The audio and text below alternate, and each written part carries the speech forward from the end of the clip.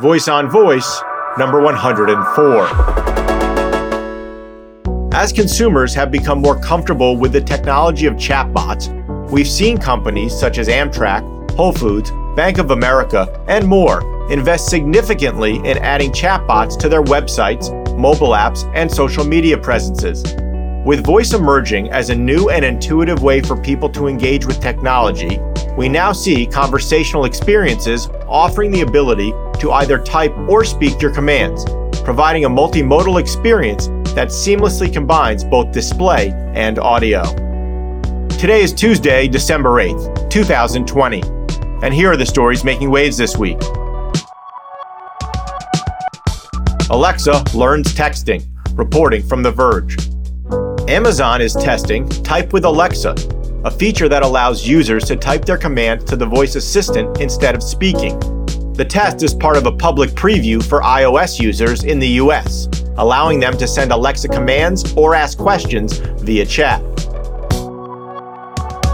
New year, new Bixby, reporting from Samsung. Despite rumors earlier this year that Bixby may be getting deprioritized, Samsung has nevertheless recently revamped Bixby Voice with a new redesign and more updates for the voice app. The app puts new commands front and center for users to easily access and suggests customized voice commands based on your past usage patterns and other Bixby-enabled devices.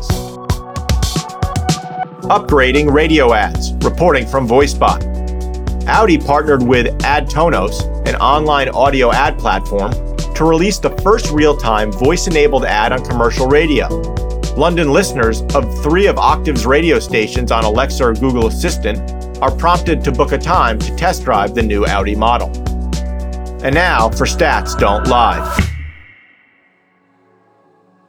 According to Cognizant, the percentage of revenues companies plan on spending on building voice capabilities in the next 5 years is 3%. According to PR Newswire, 49% of U.S. broadband households own a smart speaker or smart display. And now come back next week for Rain's Voice on Voice.